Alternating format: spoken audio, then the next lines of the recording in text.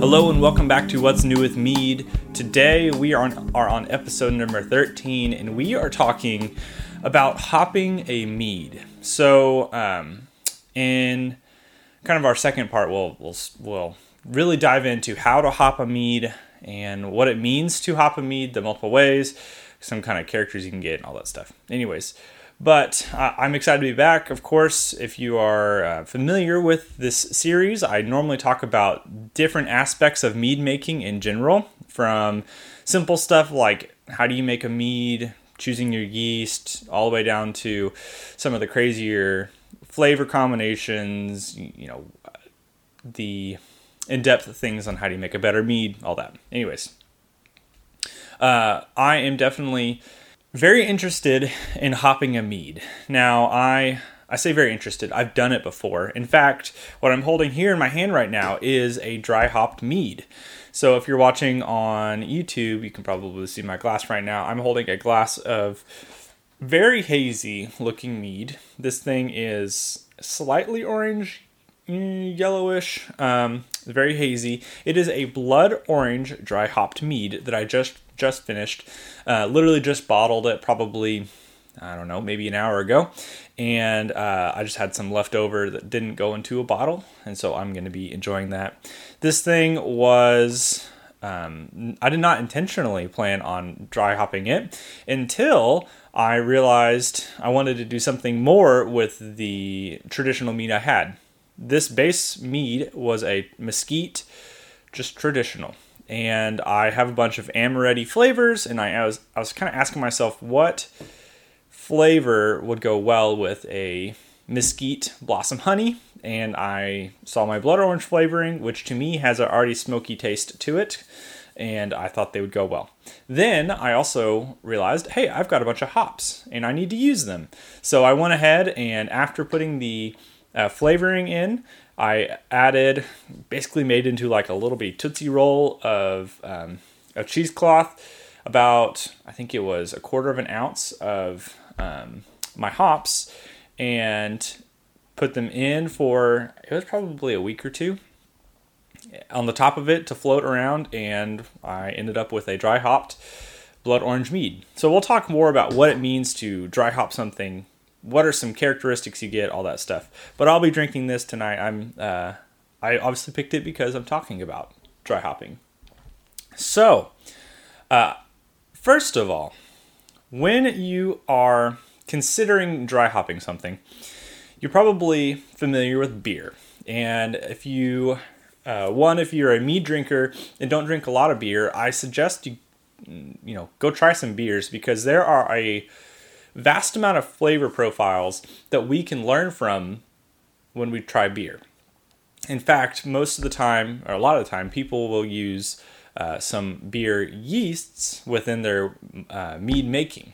And that's because beer yeast, for one, have a lower ABV tolerance, meaning some of them only get up to, let's say, 8%. And if you are a fan of making a session mead, which is a mead that is below 8% generally, you are going to want to keep with a yeast that's a little bit lighter like that. When you start making things that are higher, 12+%, you are in a kind of another categorical range of flavors. There are different things that pop out at that point. And a lot of those yeasts are wine yeasts. So there's nothing wrong with using wine yeast. There's nothing wrong with using beer yeast. But what I encourage you to do is go out and try some beers, because you'll find they might influence your mead making, which would be really helpful. So we often equate hops to beer. And that's because pretty much every single beer you make has hops in it. In fact, that's kind of what makes a lot of different beer styles, like an IPA. It's a very hoppy style of beer. And if you are familiar with hops, you can start to figure out which ones you like. One little thing for me, I'm not going to say at all that I know everything about hops, that I am the master of hopping things or anything like that. In fact, I want to say that I'm still learning quite a bit about this. So I'm just giving you my information I know right now. And obviously, I've got a lot to learn as well. But there are a ton of different types of hops, and each different kind of hop imparts different flavors. So, for example, I have 4 different kinds of hops here. So, I'm just going to talk about each one. They're all from Yakima Chief, and let me just run through. There's this one called the Simcoe brand, and first of all, with hops, they all have different flavors for one, but they have different. So they have on here, they have what's called alpha percent. So the alpha percent kind of directly correlates to the IBU, or the International Bitter Units of a beer. The higher the percent of the alpha, I believe it's called an alpha percent. It's called an alpha acid, I'm sorry. The higher the alpha acid percent, the greater your bitterness of your beer or whatever you're putting it in. So, for example, on the Simcoe brand, they are very high alpha. Their alpha acid percent is very high. It is 23.2% on this one. So that's pretty high compared to, like, I have one here called Pink Boots 2019 blend that is 10.5%. And obviously, the higher your bitterness of your pellets, of your hops, the higher the bitterness in your mead, beer, whatever. So when you're looking at hops, that's what that means, the alpha acid. It just says alpha on here.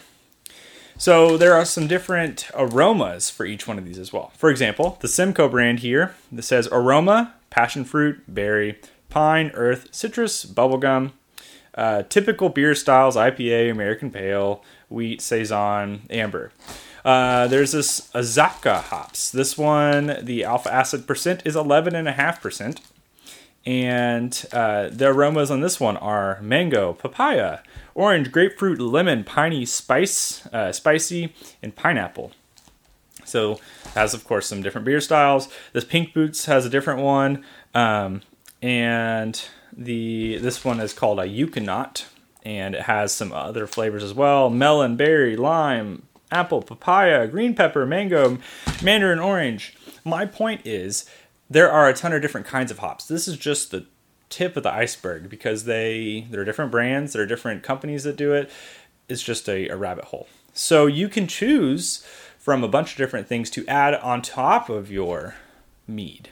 And one thing I really had to consider when I made specifically this blood orange mead is what hops would work best for dry hopping this mead. Obviously, if you just throw a random hop on there that has different aromatic flavors or aromatic sides to it, it might not pair as well with whatever you're having. For example, let's take this Yukonot for if I was going to take my mesquite blossom honey, my blood orange flavoring, and add this Yukonot brand hops. It has some different aromas that could work well, possibly, but also, in my opinion, might not. For example, like blood orange and melon, berry, lime, apple, papaya, green pepper, mango. I don't see some of those flavors pairing super well with blood orange. However, I can see something like this Azacca brand hops I'm holding, which has aromas of mango, papaya, orange, grapefruit, lemon, piney, spicy, pineapple, that has a little more tropical side of it to it, pairing better with blood orange flavorings. The good news is most hops are not mega expensive, and you can get a lot of mileage out of a small amount of hops. If you are making a really big batch, like let's say, I don't want to tell you exactly how much hops to put into your mead, because it really depends on what you want. So I'm not going to be telling you that today. But for my 1 gallon of this blood orange one that I made, I used, of this entire Azacca brand hops, I probably used maybe 1/8 of it, which is such a small amount for how much you have. So those hops go a long ways. And it really depends, of course, how hoppy do you want it.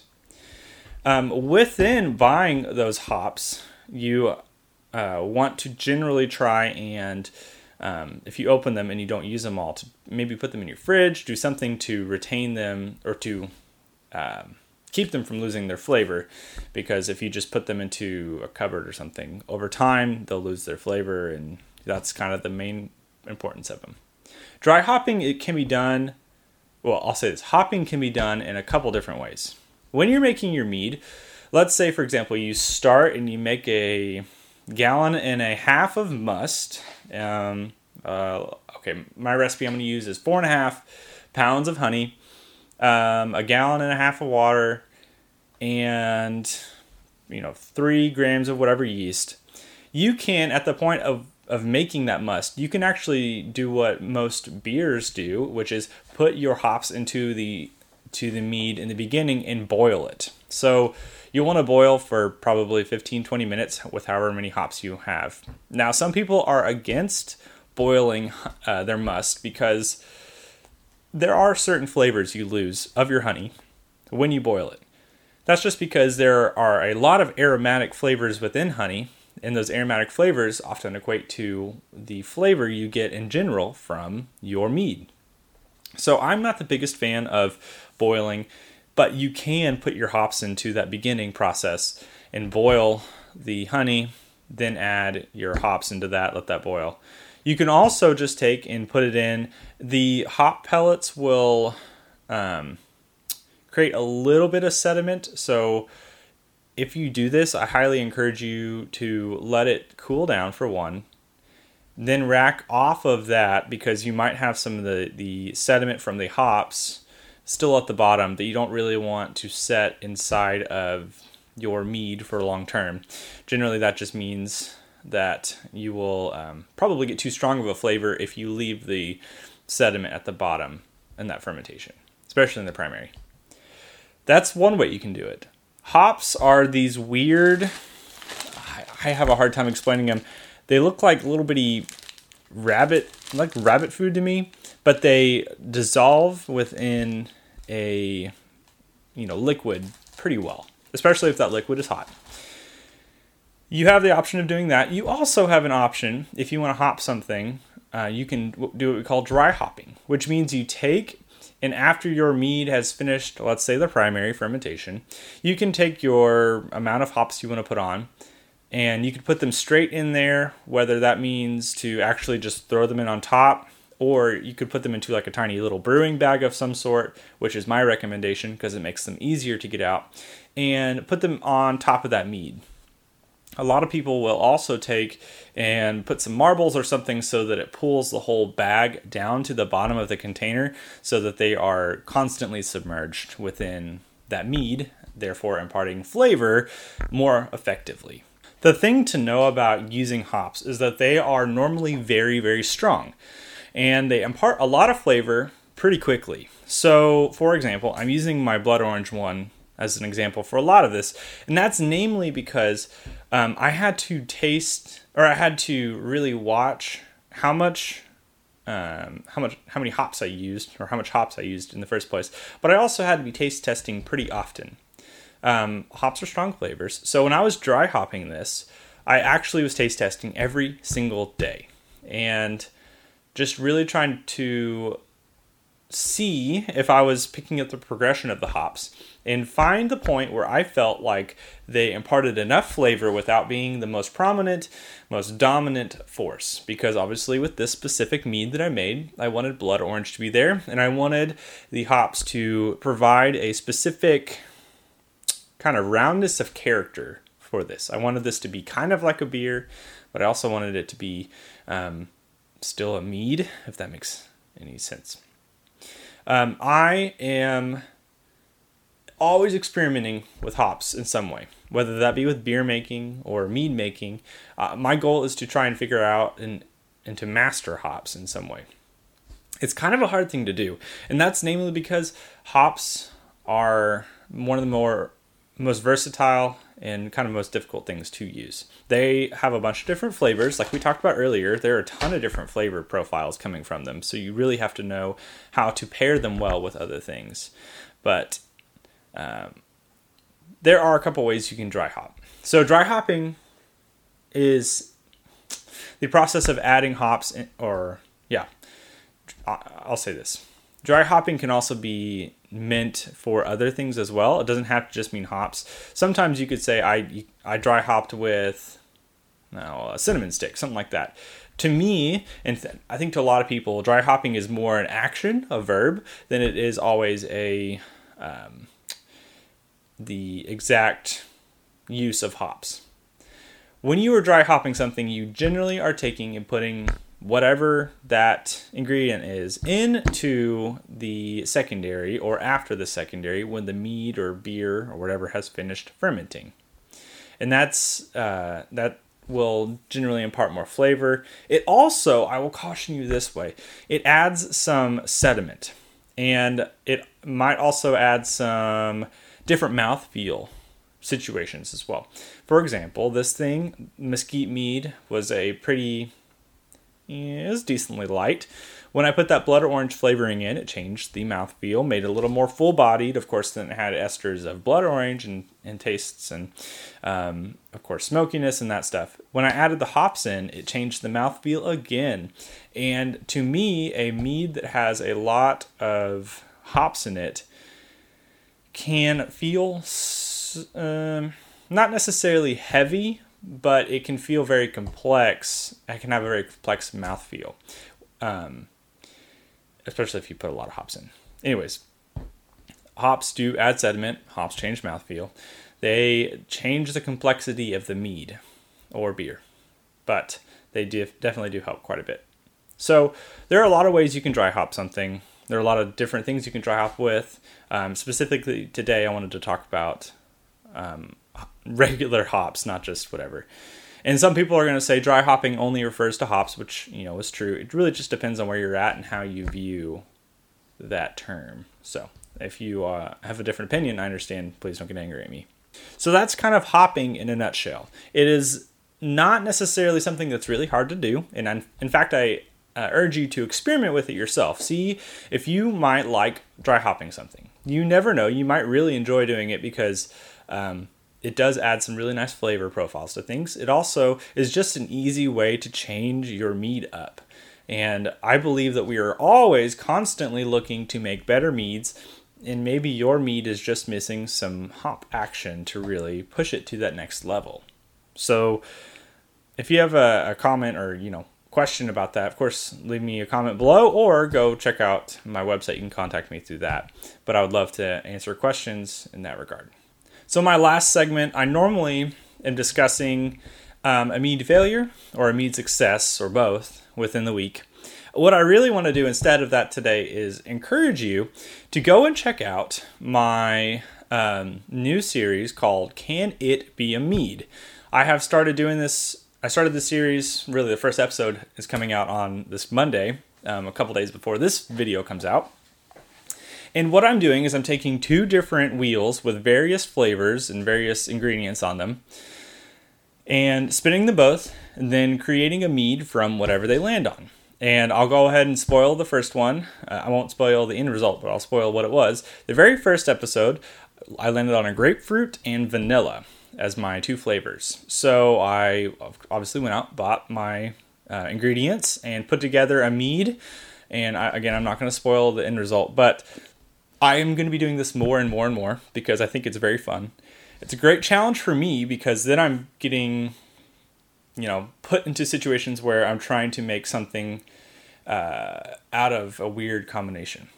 I've already started episode 2, and that one is a doozy. It is crazy. I knew that starting this kind of series would prompt some weird meads, but I did not anticipate episode 2 already having such a weird combination of flavors.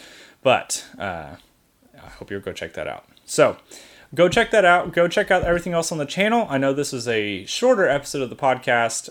I would love to hear what you guys want to hear about on the podcast. Of course, I love getting to talk to you guys and getting to hopefully explain some stuff, maybe inspire you to try stuff on your own or whatever, but I would love to hear what you want to hear about. So thank you guys so much for listening. Thank you for watching. I hope you will rate and subscribe if you are on Apple Podcasts, Spotify, all those things, or if you're on YouTube, just make sure to hit like and subscribe as well. So thank you. I'll see you next time with episode 14. I don't know what it'll be over yet. Leave your recommendations and I'll see you then. Cheers.